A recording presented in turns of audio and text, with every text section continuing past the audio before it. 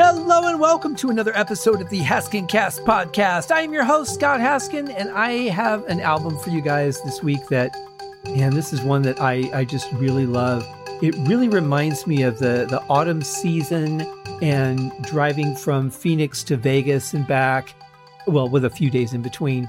But this was one album that I would just put on when there's no other cars around. It's just me in the countryside, because I tended to leave very early. I would leave like 4:30 in the morning to leave Phoenix or Chandler, where I was living at the time, and head to Vegas. And coming back from Vegas, I tended to leave a little bit early too, because I wanted to beat traffic and just kind of have the road to myself and just, let my mind do what it was going to do while I was driving. And this would be one of those albums that I would play. And I remember there were times where there was frost on the road, because it does get cold in some areas like Kingman. I remember just that chilly wind fighting the car, all kinds of things. But there was just something about that autumn season and the way the plants looked and the cactus and different trees and things, just something about that. And then there were times where I would leave like later in the day. I had things I wanted to do before I left, and so I would leave later, and I would be heading home, before it really got dark. And just something about that autumn sunset, there's a glow about it that's very special to this time of year. And this would be the perfect album to listen to for me. So it's all instrumental. This is the album Glassworks by Philip Glass. It's credited with the Philip Glass Ensemble, Philip Glass, and Michael Reisman. And it's got just a list of great songs on it. I'm going over today the expanded edition, which has 3 or 4 extra tracks from the In the Upper Room project that he did. I really need to hear all of these, though, because I love these tracks so much. I'd love to hear what the rest of that score was. But it's really an amazing thing. And then when we get to one of the songs, I'm actually going to play an alternate version, or part of an alternate version for you, that I love very much, that actually Keith Emerson from Emerson, Lake and Palmer was involved in, and also a very bizarre movie. So we'll get to that in a little bit. Just a quick update on where things are at for me. Still plugging away on the album, getting closer to it being finished and ready to start mixing. And of course, I've got my Uriah Heep podcast that keeps going 4 episodes a week, ladies and gentlemen, Monday, Tuesday, Thursday, and Friday. And of course, Wednesday, you get the Haskin Cast podcast. So 5 days a week, there's some new bit of thing that you can enjoy. And then, of course, the album will come out, the book series will come out, and there'll be even more. So trying to put as many good things in the world as I can while I'm here to do it, because, especially nowadays, you just never know how things are going to go, how long they're going to last. So you got to take advantage. You got to do what works. So, and what feels good and what you hope will help make other people feel good. Right? Because the more that we can raise the vibration of the world, the better off we're all going to be. It just makes for a happier place, longer lives, happier lives. And really, we could do more with those. We could do more for ourselves. We could do more for other people. It's just a great thing all the way around. So that being said, this album, this album is fantastic. So I really don't have a whole lot of information on it. It was released in 1982. I don't know exactly when the expanded edition was released, because I couldn't find a date that didn't, jive with some other date that I found. So I kind of gave up on that as usual. If I don't know what I'm saying is right, or don't at least think what I'm saying is right, I don't want to say it if I know it probably isn't. So that's the most information I could find on it. The album cover itself is really interesting. It is like a bright light is being shown on a floor or a table. There's this oddly shaped piece of glass that has sort of a prism in it. You can't really tell exactly what the whole shape is, because for one, it's really weird. It might be pieces of glass, I'm not sure. But because of that bright white background and some of the light reflecting off of this piece of glass itself, really kind of throws off what the actual shape or shapes are, because I don't think it's a regular shape by any means. I think it's something just very pieced together. But it's really cool looking. You get a little bit of reflection in it, but you don't know what any of it means. And there's just his name written across the top. There's one like pole, a glass pole that's a long triangle, almost like a Toblerone. And that seems to be holding everything together. And I don't know if those other pieces are just laying against it or if they're attached to it, but it's very weird colors and shapes reflected in the glass. But it's kind of cool. It's very unique, very much like Philip Glass himself is. For those of you who are not too aware of who Philip Glass is, he's done a lot of movie soundtracks. He's a very unique composer. He's what they call a minimalist composer. Now, my understanding of the minimalism is that it basically means that there are not a lot of different parts. Like in a song, you would hear, an opening, a verse, maybe a bridge into the first chorus, or maybe a bridge into the solo, some kind of change here and there. His music, for the most part, is pretty repetitive. There are some subtle changes in some of the repetitions, but it's really meant to just be something that you put the headphones on, you just shut your eyes and let the music carry you away where it will. There are some more, I would say, aggressive songs on this album, and we'll be listening to those. There are a couple that I just absolutely love. But for the most part, that's what that kind of minimalism is. It's a lot of repetition with mild changes on some of the passes. Sometimes it's every pass, sometimes it's every other pass. But basically just, here's what the song's going to be. Now here's how it's slowly going to evolve differently as it goes on. But it's a really interesting style, and it's really kind of entrancing. Like, it can just take a hold of your brain and say, just forget about everything. You're paying attention to this song. You're going to drift into this cloud of music, and you're going to stay with it until it's over. And I like that. I like music that can allow me to listen and enjoy it without having to pay attention to every little thing that happens. You can do that with his music, but you're not going to find a whole lot most of the time because, like I said, it's very repetitive with a lot of subtle changes. And I would say there's probably a lot of composers that I wouldn't necessarily want to hear that from. But for some reason, especially with this album, his style really just attracts me. I really enjoy it.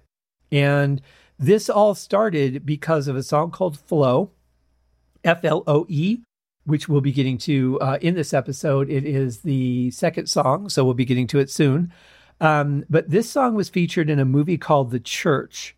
It was a very low-budget horror movie. I don't know how it all came together, but the version of Flow that is in that movie, it's done more in an electronic style, whereas most of the stuff that you'll hear here, except for the programmed Yamaha DX7, is actual orchestral players. It's a small orchestra, just a little ensemble, really, but it's mostly real players. So when I heard this song, and it was during a very intense scene, probably one of the best created horror movie scenes I've ever seen, I would rank it right up there with the first scene in Texas Chainsaw Massacre where you see Leatherface. That is such a powerful scene for a horror movie. I think this was just as good. The only thing that I'll say is if you get the DVD, and the DVD that I have, the menu of it is actually playing the song Flow, the electronic version. And apparently Keith Emerson is the one that played it and or programmed it. I'm not sure. But it's an interesting, different version, and I'll play a little bit of that for you guys when we get to the song. But I don't know how it all worked out that it was in this movie, that he picked this piece, that he even had anything to do with any of it. No clue. Unfortunately, I never got to meet Keith before he passed away a couple of years ago.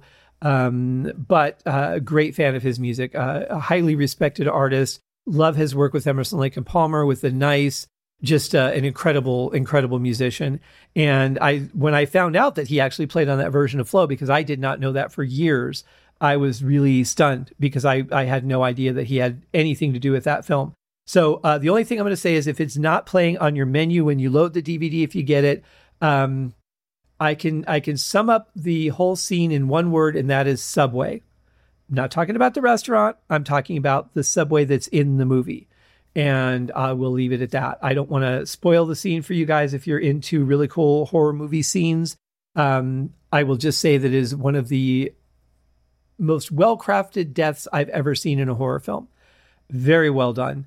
And they play this music because it really kind of is, as the train is coming, she kind of just gets entranced in the headlight. And you kind of feel that with the music. It's very just encapsulating. It just pulls you right in, and you're mesmerized within that field of audio. It's really incredible, the power of Philip Glass's music. And he's very well known. He's done so much work over the years. But this is really the only thing I've gotten into. I have his soundtrack from the movie Dracula, and it's okay. I like it, but it's not it doesn't really excite me that much. It's good, but it just isn't my flavor.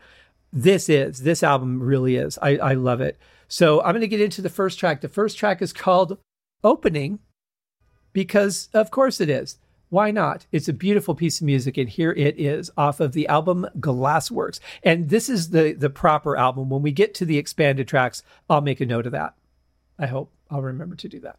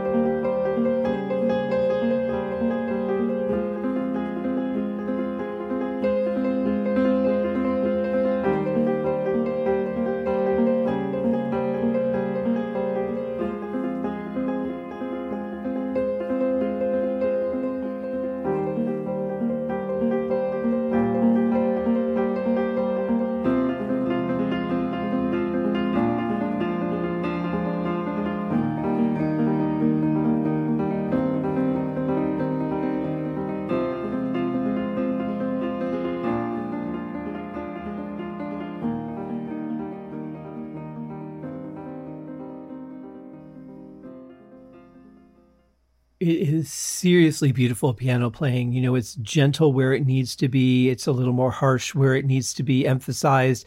I love this. It's a great opener for the album. It's nothing that comes out and says, hey, you're going to be blown away. It's just saying, we're going to go on a journey. It's already started.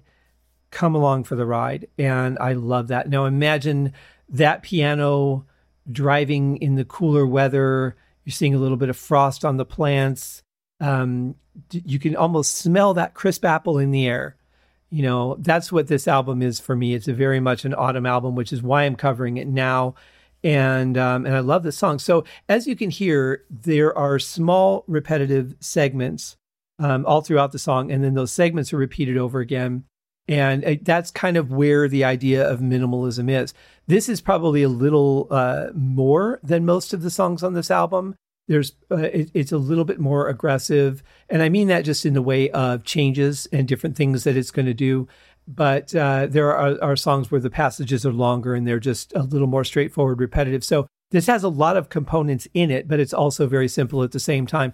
It's a beautiful piece of music and a great way to start the album. So that will bring us to the song that I was hyping just a few minutes ago, Flow. I will give you a little touch of it here. It's a really interesting song and definitely one of my favorites, both versions actually.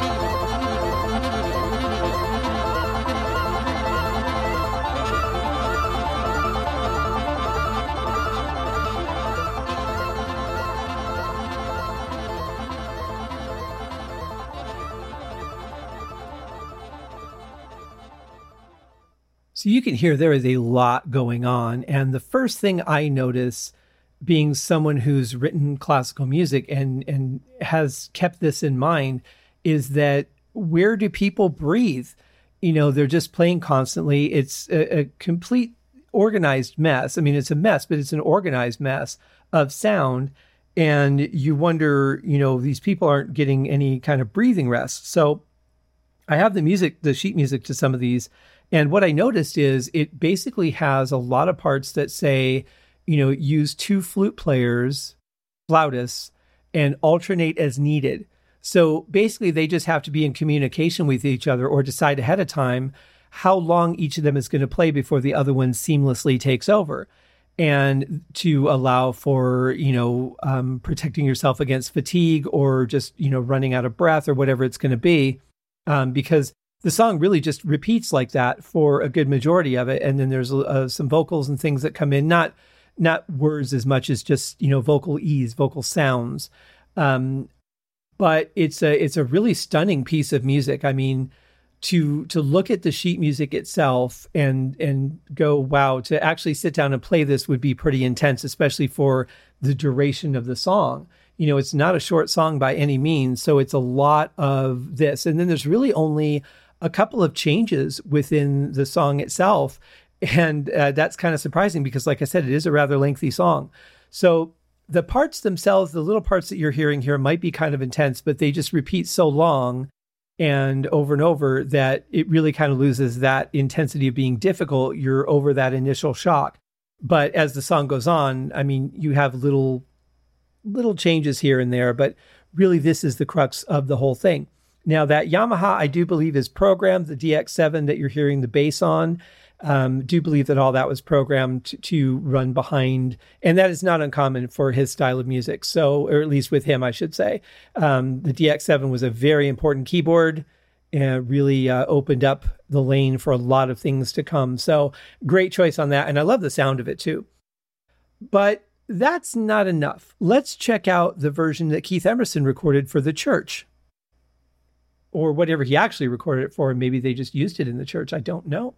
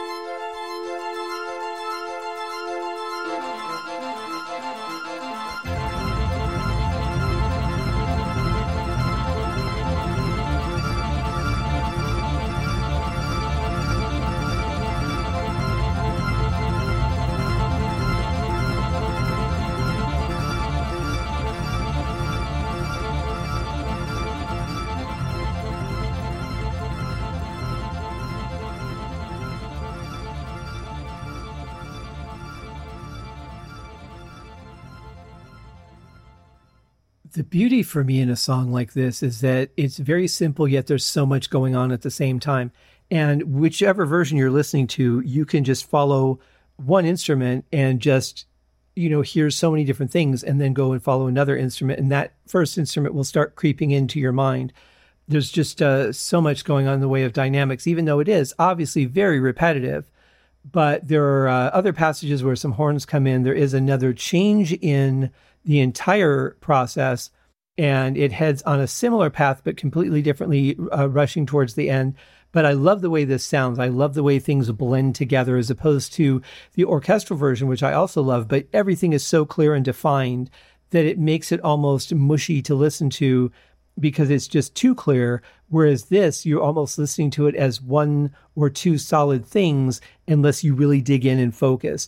And I love that contrast between the two different versions of it. I would love to hear some other songs done in this same fashion. I think they could be very interesting if the sounds that are picked for them are just right. But whichever version you listen to, just absolutely stunning piece of music. This was my introduction to minimalism, and it really drew me in. There's just something about it. I've only written really one song in this vein before, and it was on my Camu Vole album. But it's really something that just kind of it's entrancing, I think, is really the best word I can use. So that's one of my favorites on the album. My another one of my favorites is at the very end. So we have a little ways to go before we get there, but there's just some stunning music here. I really love the way that song is put together and the way all the sounds support each other, and you can pick them out, but they're all merged as one, almost like a tightrope that you're walking down in a way. If you need like a physical representation. So we're going to slow things down a little bit with the next song. It is simply titled Islands. Actually, all the songs on this album, on the album proper, are one-word titles. So this one is Islands, and let's see what it has to say.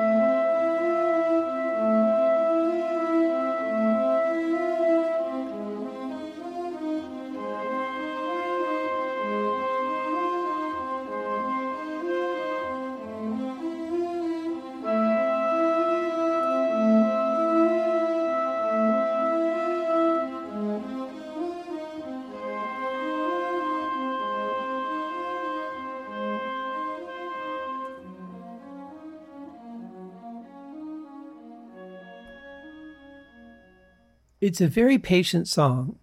You know, it's not in a rush to get anywhere. Just like me coming home from Vegas, you know, when I lived in Phoenix, there was no rush in getting home. You know, you're kind of like, the trip's over. All I have to look forward to is a bunch of emails and stuff to do when I get home. You know, got to clear off that plate before I can start working on music or writing a book or whatever. And I was probably doing that in Vegas anyway. But it just takes you along. You know, there's no rush. You can just enjoy the scenery, enjoy the open road, enjoy the water, whatever it is, wherever you're at, and not be too distracted by all these interruptions and all these different things that come into our lives. Very simple, very straightforward. There is a really beautiful part that comes in a little bit later where a couple of different woodwinds kind of cross over each other. And it's so powerful without having a lot of power in the music. I love that. I love how you can take something simple and elegant like this. Elegant is such a good word for this song. And still have some powerful passages in it without it being like, you know, powerful like a rock song or a metal song or something like that. It's just a lovely piece of music. So if you're looking for something to just kind of, you know, not be too serious about, just kind of put on and drift away with, this is a really good song. So I would recommend Islands for that. The next song up, this is a pretty crazy one, actually. It's called A Rubric.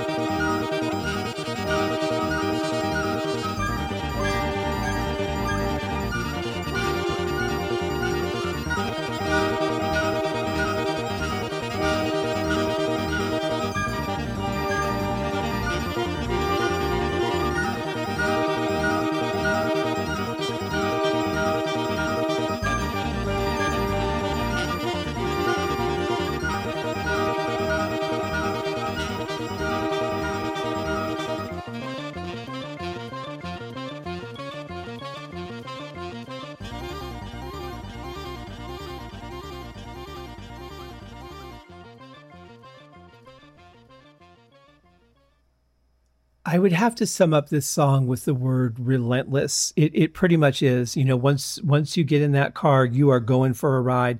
It's a little bit reminiscent of the song Flow, that da-da-da-da-da-da-da-da-da type motion to it. And they're obviously, you know, it's part of a whole project. These aren't just individual songs that were stuck together on an album. You know, these songs are a part of something that's a bigger collective. And so there's little touches on different songs here and there throughout the album. And then you get to the In the Upper Room stuff, and you've got basically the same thing there, but just a different set of music. So yeah, this is a really great song. There's a lot of twists to it as it goes on, just different changes, different inflections, focuses on different instruments. And that's the other thing too, is that in this kind of music where it's repetitive, sometimes he'll bring up one instrument to be the main focus and drop that down and bring up something else. Even though it's repeating, you're kind of getting a different experience every time. And I really like that too, or with every pass, I should say. But it's great stuff. This has such great energy to it. You can really hear that Yamaha DX7 covering the bass notes. Just a very powerful journey, and one that I am happy to take over and over and over again. It's a great car song too. It really is. But it's interesting, and you think about the song flow, and there's this flow to the album where it's like it starts out all mellow, then it goes up in intensity to Flow, and then it goes down a little more mellow to Islands, then comes back up again for Rubric. And it's a really a good variety, and you're not just listening to these slow songs that are going to put you out after a while. Like some people can't listen to audiobooks. I would imagine there's a lot of people that can't listen to this style of music. For the same reason, it's too mesmerizing. You just get lost in it, and you kind of forget that you're even listening to music sometimes. And I think for a lot of people that might be a turnoff. But for me, to just be able to get into a piece and not have to be analyzing it or using my brain too much to enjoy it, whereas I tend to be like, oh, well, what was that thing they just did? And go back and rewind it and go, oh, okay. And what was that thing? And just be really focused on the intricacies of it. Whereas this music is really designed to sometimes be intricate, but really just to the repetitive point of you don't have to pay attention to every time it's repeated. You can just enjoy the sound of it and not have to be intellectualizing the whole thing. And that's one thing I think really attracts me to this album overall. But Rubric is a little bit more cerebral, I would say. It does take a little bit of paying attention if you like. You don't have to, but it's probably going to draw you in at a couple of points, I think, at least. But there's some really cool variations I love, and it's just a great piece of music for me. Continuing on our ride, we are now at Facades.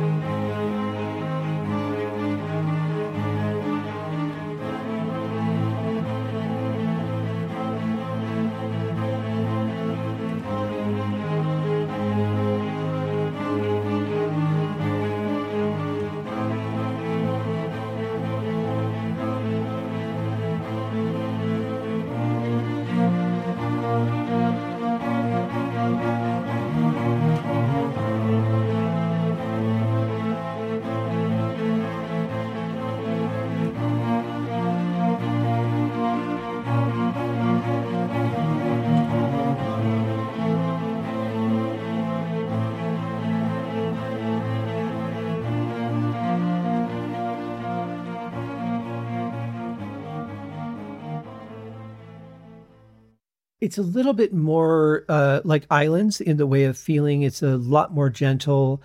I kind of picture a couple different things. I mean, obviously I picture the road because that's the visual that I tend to have, being that I listened to this album so much while I was traveling. But I also kind of see this just like looking out at waters that are really choppy and just watching the waters do their thing, bounce up and down and splash into little bits of miniature waves crashing against each other. I think it fits that visual very well. But you're gonna take to it whatever you do, and that's fine. That's the beautiful thing about music, is we can all listen to the same piece, have completely different experiences and completely different memories and associations, and that I love that. But for me, that's what I get, and just listening to those strings really is just that autumn feel, almost like if I were driving through a forest, which I could see, or walking through a forest. But just so gentle, so subtle and beautiful at the same time. It's again, very powerful without being powerful. And I love that. I just love that. It just carries me away on its just gentle cloud of audio. Definitely one to listen to. And now we're hitting the last track on the proper album. This is much like we had opening.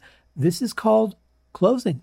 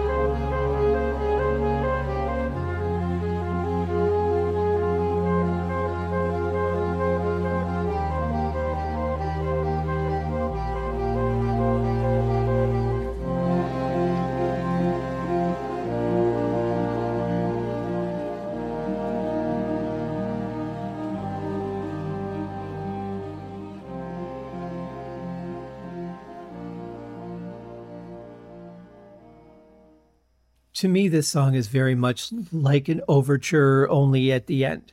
It plays inflections of little bits of the different songs that were on the album, but it mostly patterns itself as opposing the original opening of the album, because it's basically the same parts, but done with the orchestra instead of just piano with some orchestra coming in.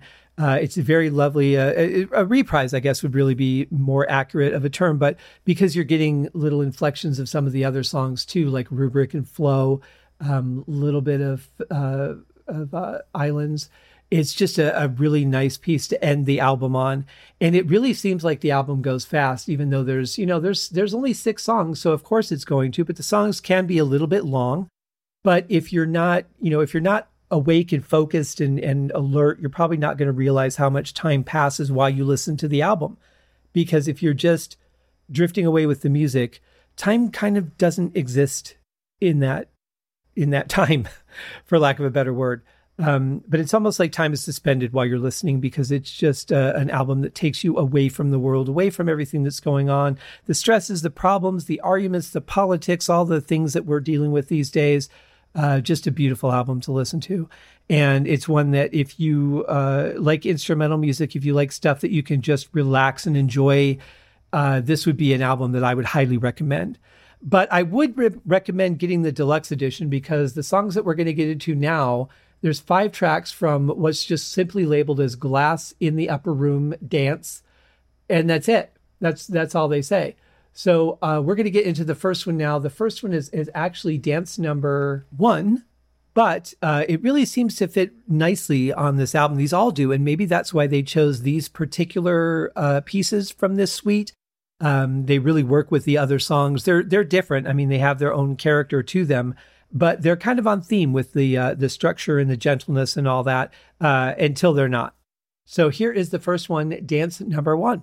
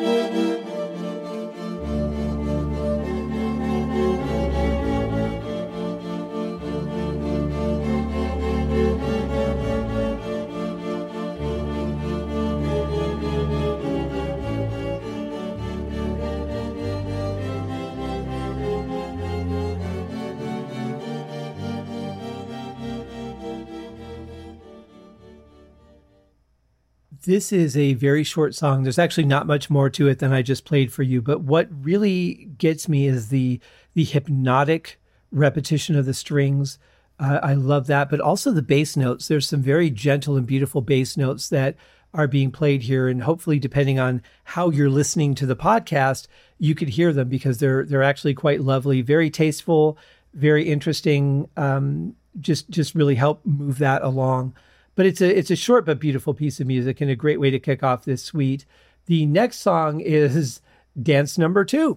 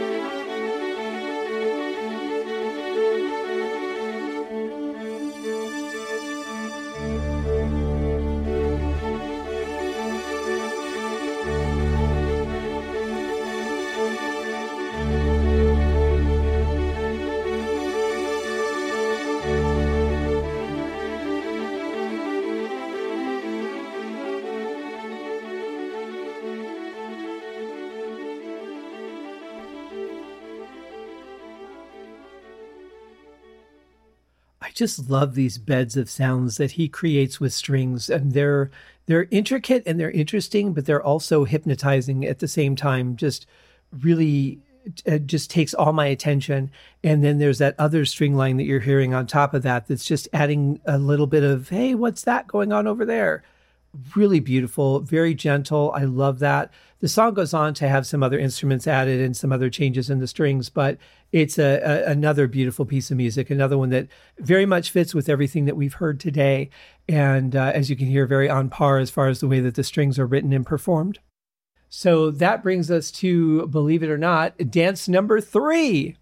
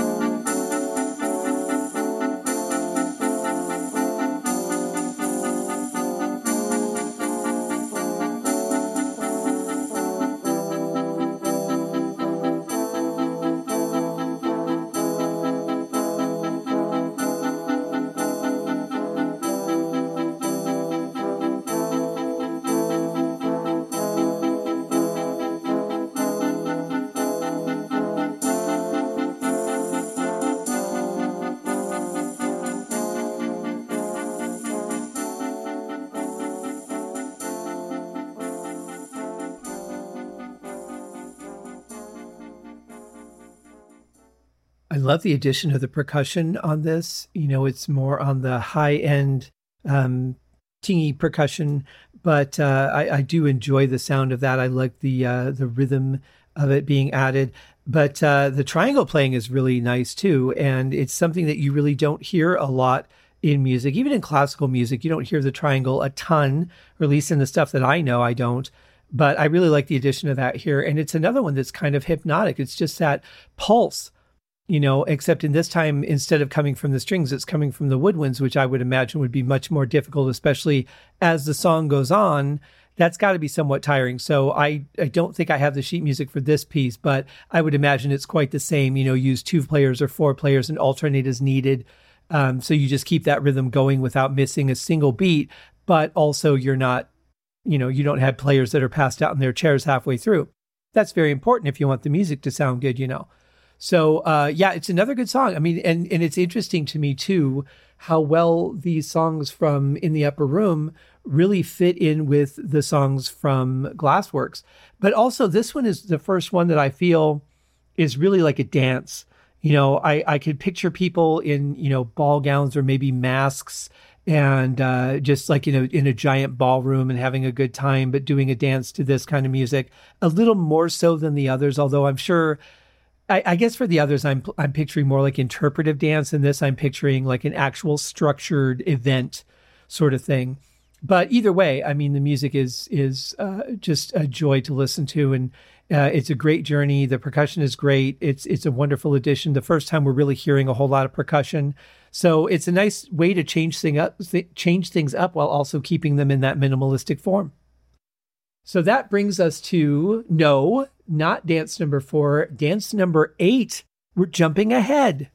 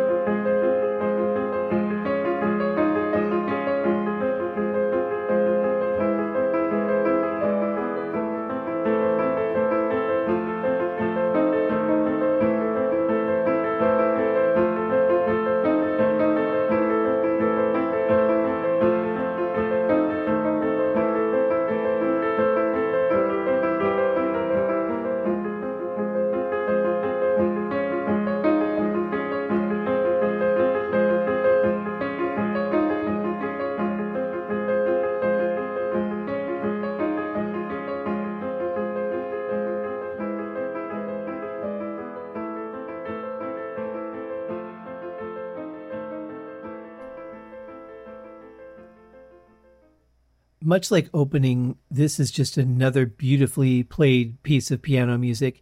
It knows when to hit the notes hard. It knows when to be gentle. It really just brings you on a bit more of an emotional journey. It kind of like tugs you, lets you go, tugs you, lets you go, and you're just constantly weaving back and forth through it. It's a really, really wonderful piece. And then, of course, throughout the course of the song, we start getting other instruments added in, and they just add layers to what you're hearing. But basically, the structure of the song, like most of his songs, is right what you're hearing now. And it builds, and little things are taken away as it builds and evolves. Just a stunning piece of music. And, if this is the kind of music that you're into, or one of the kinds that you're into, I really think this is an album that you'll enjoy, because the whole thing is very much like I've said on every song, like it sucks you in, it takes you on a journey. It's really hypnotic. I think I've used those adjectives on everything, haven't I? Or just about. And maybe not so much the faster songs like Flow or Rubric, but definitely the majority of the album will do that on the slower songs, the mid-tempo songs. And it's just a joy to listen to. Absolutely.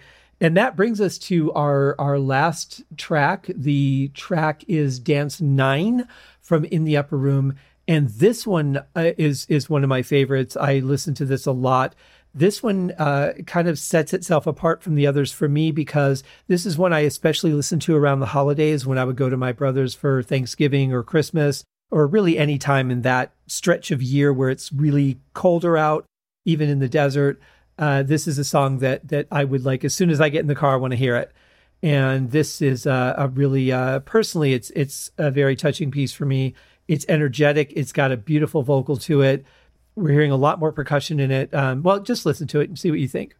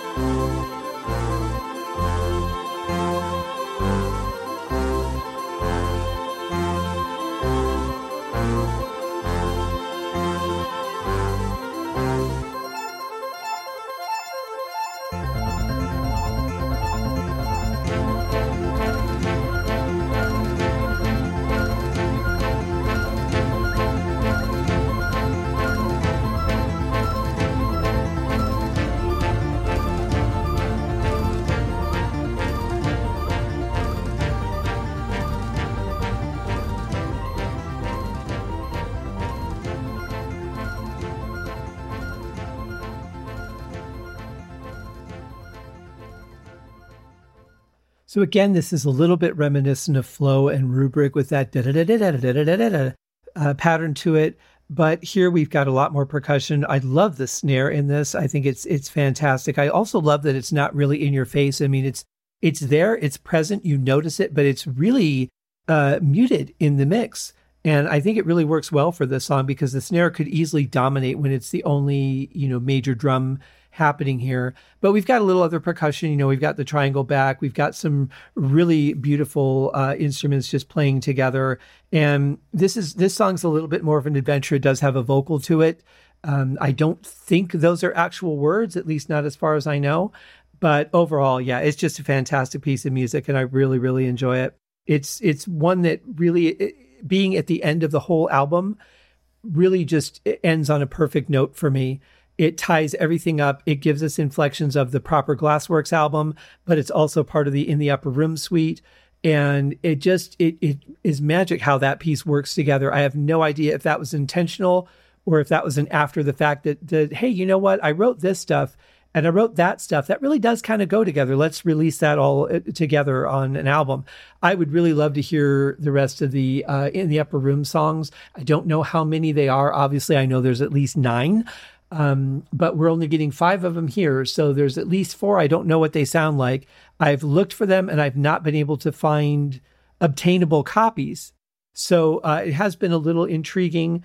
There's, I think, 1 or 2 that I can get, but I'm really trying to find the whole thing. So, but it's just such a wonderful album. I couldn't help but to share it with you. Definitely something that for me fits the season. Maybe it will for you too, or maybe it will now because you're hearing it in whatever season you're hearing it in. But I hope that you enjoy this album as much as I do. It's a real piece of art to me and something that has a lot of personal meaning for me, at least. So check it out. Philip Glass, Glassworks, the expanded edition. Thank you guys for hanging out with me for another album review. I'm having so much fun doing these, sharing these bits of music that really mean something to me. And there's some I've been holding back in hopes of some other podcast opportunities, but I'm getting to the point where it's about time to hang up the hat on those, I think, and maybe just do some reviews coming up in the coming months. We got a ways to go yet. 300 episodes, we're only this far. So we got a long ways to go. I've got guests lined up. I've got albums to review. Got cool stuff happening. So thank you guys for joining me. I hope you have a wonderful week. Check out Uriah Heep, the Musicians podcast. Please leave me a rating if you're enjoying this show on iTunes or Apple Podcasts. Doesn't have to be a 5-star rating if you don't think it should be, but any rating would be nice. And if you'd like to say a few words about the show, leave a review. That'd be awesome as well. Thank you very much, guys. You take care. See you next week.